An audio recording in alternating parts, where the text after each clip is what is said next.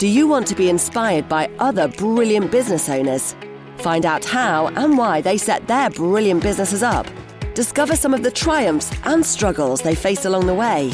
If so, then you are in the right place.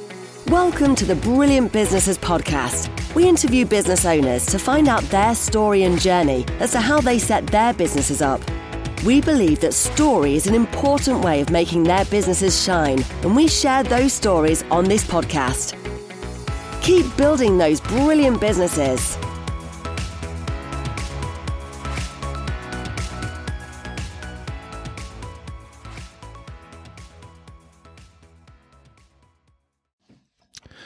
Good afternoon. No, it's not good afternoon, is it? It's good morning. They won't know on the podcast. Sometimes we do the outtakes and they look pretty good. So, good morning, everyone. Welcome to a Brilliant Businesses podcast. My name is Nick Bryant, and I'm joined today by Darren Austin from Synergy, who are chartered accountants and business advisors. Good morning, Nick. Good to be here. You nearly said afternoon. I nearly did it as well. So Darren's business is obviously an accountant's. There's plenty of accountants out there, as we all know, but Darren's is a bit different. Obviously, he offers different services to others. But tell us what makes you different, Darren, and what you sort of concentrate on within your accountancy practice. Yeah, sure. I think it breaks down into two key areas, compliance and consulting. So compliance, let's start with that. That's the things that you need to have done to stay legally compliant. So you have no choice in the matter. Yeah. So if you're a property investor, if you own one property, you need to keep accounting records and you need to report that on your personal tax return each year in order to stay compliant. Yeah. If you happen to form a limited company, then that's slightly different. You need a statutory set of accounts. You need to submit a copy of those with a company tax return off to HMRC once a year. You need to file a cut down version with Companies House. You need to complete an annual confirmation statement. And you still need your personal tax return typically if you're a director of a company. Yeah. So depending on how you choose to trade, whether it's just purely investing in a property, trading as a sole trader, perhaps forming a company or a partnership, each of those has a slightly different level of activities you need to do to stay on the right side of HMRC and Companies House. Okay. And we advise clients on what they need, and then we provide support in achieving that for them. Yeah. So that's the sort of compliance side of things. Would you say that sort of belt and braces stuff that? Absolutely. Okay. Without doubt, that probably forms 70-80% of what we provide, because the vast majority of our clients, they've formed a company or they're trading as a sole trader and they need to keep on track.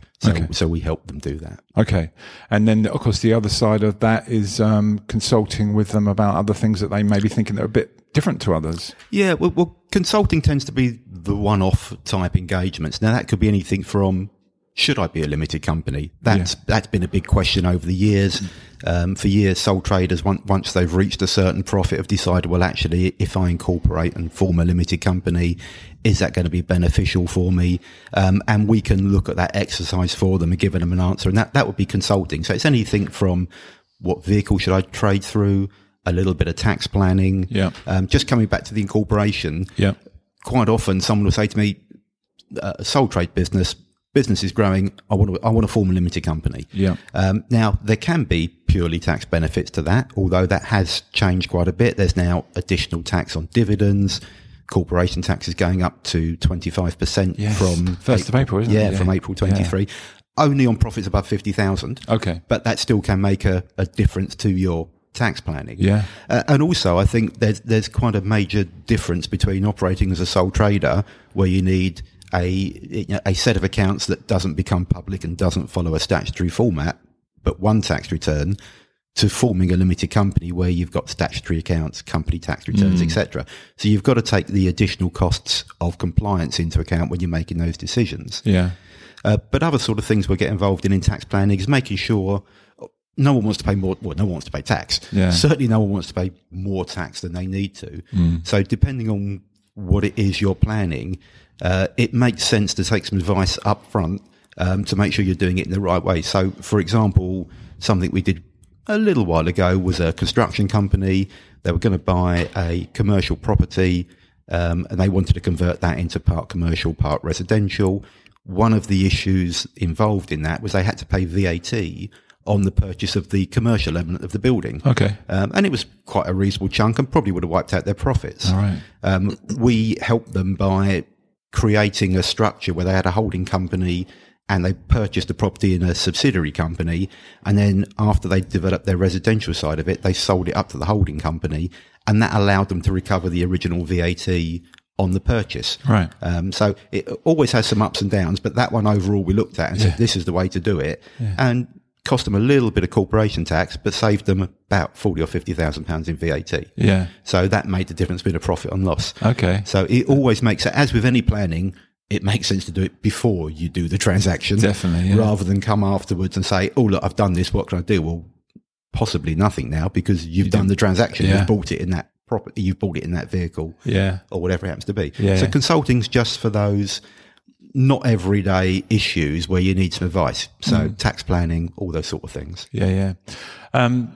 Bear with me on this, but I think when people go down the pub and they talk, you get businessmen on a Friday night, they're traders or they're business owners, and they go down the pub and they're talking with their other mates and their business owners. I think when they talk about their accountants, the thing they like to say is, my accountant saved me so much money this year. It was due to come in and I haven't got to pay anything, or I've only got this little amount. I think that's what is important to tradespeople and business people. It's not so important about how fancy their accounts look. It's more a case of, they've saved me a lot of money. Would you agree with me? Absolutely. There's more to it than that, of course. Yeah. But well, the job of any accountant is to make sure you're paying the legal correct minimum amount of tax without any bells and whistles that are going to be attacked. Where you've just got to be careful. Now, some of that advice you hear from your mate down the pub might be absolutely spot on. Yes. And it's worth doing. But some of it may not and will get you in trouble. And one of the big considerations with our tax system, which is self-assessment, is the revenue don't approve your accounts. When you prepare your accounts and you submit them to HMRC, whether that's a sole trade, it just goes in on your personal tax return, that is processed. Yeah. And then it confirms your liability based on what you've told them. That doesn't mean HMRC have looked at your numbers and said, we are happy, we agree those. They've just been processed. They've just ticked it and said yes. Absolutely. Yeah. And then they've got up to a year from the date those accounts were filed to raise an inquiry. That inquiry period is extended if there's something that's not immediately obvious from the accounts, and they can make a disclosure assessment. Yeah. So if someone down the pub says, my accountant told me this and I can claim that and it was accepted, it might have been, but it might actually just mean no one spotted it. Right. So I think you've just got to be careful on some of those to say, well, actually there is some truth in that, or no, you can't do that because you're going to get an inquiry at some stage and you're going to end up paying it back with penalties, with interest. Yeah. And you just got to be a bit more careful. Yeah. That's the whole point of compliance, isn't it? Making sure that it's all done correctly. Yeah. I'd love to tell everyone they don't have to pay any tax, but unfortunately it doesn't work that way. You get struck off or something like that. Yeah. So then going back to the consultancy side of things, that can be a wide range of things. Like you could be an outsourced finance director or any of those things. Tell us a bit more about consulting and what it means. Yeah, so it's the bits I mentioned earlier about it could be those one-off tax questions or those structuring. It can also be for a number of our clients. We provide, we help them with their management information, so they've got decent up-to-date management information. But some of them will want a little more than that. They'll want to know, actually, I don't want to just know where I am now, what's making my profits, although that's absolutely vital. Having up-to-date, accurate management information, I think, is the most important thing for any business. Because if you haven't got that, you can't even consider planning because you don't know where you are now. So we help a number of clients. We've got a lot of clients that use cloud software, mainly QuickBooks is our favourite, but there's lots out there, where we'll as part of the subscription service, we'll dip in once a month and do a quick high-level review. Do the numbers look right? Does anything stand out that we need to let the client know? Or, were you aware that you've got a debt that's over 90 days? You need to check on that. Yeah. And at the end of that review, we pop an email to the client saying, we've reviewed it, all looks okay, or these are the bits you've got to consider. Yeah. And that helps the client know that when they're looking at their management information, it's reasonably robust and they know they can make decisions. Okay. What we can also do as more of the sort of outsourced FD role is we can help them build a set of forecasts of, well, where do you want your business to be next month, next year? I mean, you can do it up to 5 years, but obviously the further out you go, the more difficult it is. And then as part of the service, we can meet with them regularly to compare what they've got from the management information, where they expected to be at that date based on the forecast, what's worked, what hasn't worked, what can we do to make that better if it needs it, and then feed that back into the forecast and set a new set of goals to look towards. So it's that sort of constant feedback loop. Sort of holding the hand all the way through it and looking after them. Yeah, that's the bit where we have got our sort of hook line, which is sat nav for your business. Of course, yes. Yeah. So that's the bit about acting as that sat nav. So constantly looking at where am I now, where did I plan to be, what's worked, what hasn't worked. Let's recalculate that route and keep on going. Yeah. You mentioned QuickBooks earlier, and obviously Making Tax Digital is something right upon us. Tell us what that means. What's it all about? Okay, so Making Tax Digital in general is HMRC's aim to make everyone keep better records by keeping them digitally. That's certainly their stated aim. It's been in for VAT for a long time, so actually anyone now, because it came in for every company from returns after 1st of April this year, everyone's got to submit digitally and quarterly. That wasn't so bad for VAT because everyone was submitting quarterly and used to going online for quite a long time. Yeah. The big change is coming from April 24. Sole traders, so unincorporated businesses, and landlords.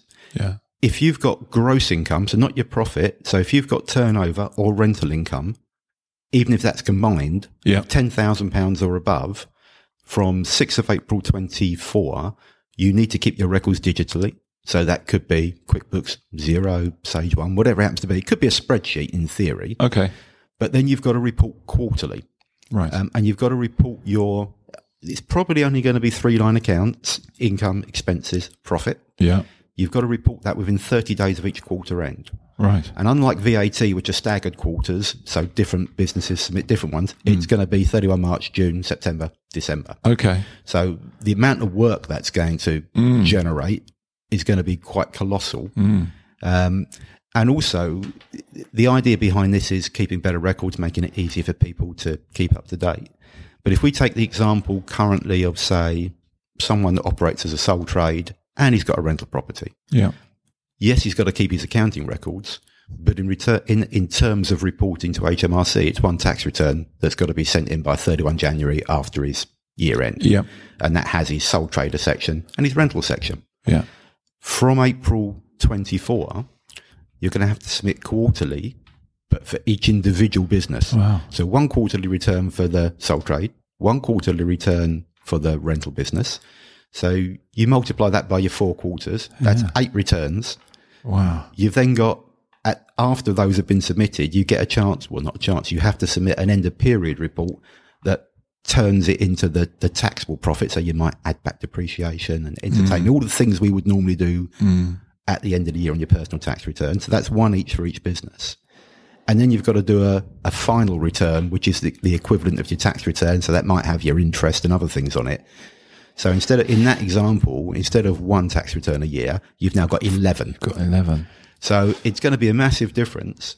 So that's only sole traders. Not if you've got a limited company, you don't have to do it quarterly then. That's still annually. Limited companies currently annually. Okay. They're talking about bringing that in, no fixed date yet. I think that's maybe 25 or 26. I think they're waiting to see how the MTD, it's MTD, it's Making Tax Digital Income Tax Self-Assessment. Okay. The main thing that is that's an issue at the moment is there's just not enough information about exactly how it's going to work. Right. Which is difficult. I think the last time I looked, there are only 4 software packages that have so far been approved to submit. Really? QuickBooks isn't one of them as yet. I mean, they're spending a lot of money on it, as are all of them. Yeah. And I think part of the big problem is no one quite knows what the parameters are. Yeah, right. Xero, I think, is approved for sole trades, but not rental properties. Okay. So they're still working on it. So there's a lot of work to go. There's a lot of call from industry to say, drop it, push it back. Yeah. This is going to be an absolute disaster. We're not ready for this. Well, I think neither the industry and even more HMRC as well. HMRC and the taxpayers. Yeah. I mean, if you're currently a pensioner that's got a rental property or 2, the chances are you keep details of your rent statements that you get from your managing agent, and you push that over to your accountant in November or December, and he does your tax return for you. Well, now you've got to keep digital records and submit 30 days after each quarter end. It's going to be a massive change to quite a lot of people. So the jury's out on where that one's going. I tell you, and the costs involved as well. You know, you guys, it's more work. Well, it's more work for us in supporting clients. It's going to be more work for the clients. They're going to have to get some form of digital software, and I think even if that's really entry level, it's still got to be £5 or £10 a month. Of course. I would have thought. So it'll be interesting to see where that goes. It will, won't it? Yeah. I mean, there are lots, and I've got no idea, but I know that, there are lots of challenger banks and apps, Revolut and Starling, where you can classify your income and expenses on something like that. Right. Whether or not that will merge and fit in with something that will then be able to report it to HMRC rather than getting separate software like Xero, I don't know. But that's a possibility. But I think there's just still too many unknowns about what's going on with that. Right. Okay. Well, I can watch this space for that, I think, and see what happens. But I guess if I see that as a headache, and but I'm sure it will all come to, and it's all must be for a good reason, right? Well, I think that the reasons that HMRC want to do it is, number one, they want everybody to keep digital and more accurate records, which I understand tick. I mean, I'm totally for that. But also horses for courses. If you've got one rental property that's giving you £1,000 or £1,500 a month, what sort of records do you really need to know where you are? All you need is your bank statement to know the £1,500 coming each month. So having to keep and report quarterly, I don't see that adding a massive amount to that. But I understand. I think from HMRC's point of view, I don't know how they're going to use it yet, but I think they like the idea of having financial information 30 days after each quarter than potentially 10 months after the year end. So that's quite a big change. And also something else that is going to fall off the back of that. Sole traders at the moment can make up their accounts to any date they like in the year. And then whenever their year end finishes, I'm probably going to bore the hell out of everybody now. Personal tax returns are always the 5th of April. That's your personal tax year. If you're a sole trader and you do your tax return to your accounts to 30 June, 30 June 2022 falls onto your tax return 5th of April 2023. So there's quite a big lag there as well. Well, that's not going to work with real-time reporting. So HMRC have now decreed that everybody's going to have to make up their accounts to 31 March or 5th of April. Right. Okay.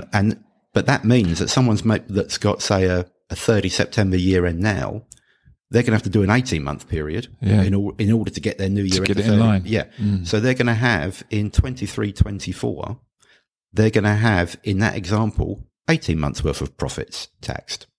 Now there's something called overlap relief that might help them, but if you've got a business that's steadily growing and has been around for years, you're going to end up with a significantly larger profit potentially in 23-24 than anything previously. And therefore more tax. There's going to be the ability to spread it over 5 years, but that's still just one more headache that's going to fall out of this. And you've either got to change your accounting year end or prorate each year and take 9 months out of there and 3 months out of there and stitch it together. Because otherwise this real-time reporting where HMRC want to understand potentially what profit they're getting and what tax is going to generate won't work if you've got a completely different year end that doesn't fit in with those quarters. Wow. So lots of changes that are going to be interesting over the next few months. This is where the consultancy bit comes in with the planning, and you can help people plan for this because, a lot of people will not know any of this. But you've got to be ready. Oh, absolutely. And we've got some clients that have got June or July year ends. So they're going to end up with a significantly longer accounting period. And as it happens, some of them at the moment are doing really well. So we've got to look at that and worst case scenario, at least warn them that actually next year your profit's not going to be, for example, it might normally be 100. It could be 160% of that because of what's happening. But also, is there anything we can do to mitigate that? Is this now the time to incorporate and stop your sole trade before you've got all that period and start trading through a company? Now, there are other considerations around that, but that's certainly something that feeds into the mix now about should I be a limited company because it takes away some of that issue. Yeah, right.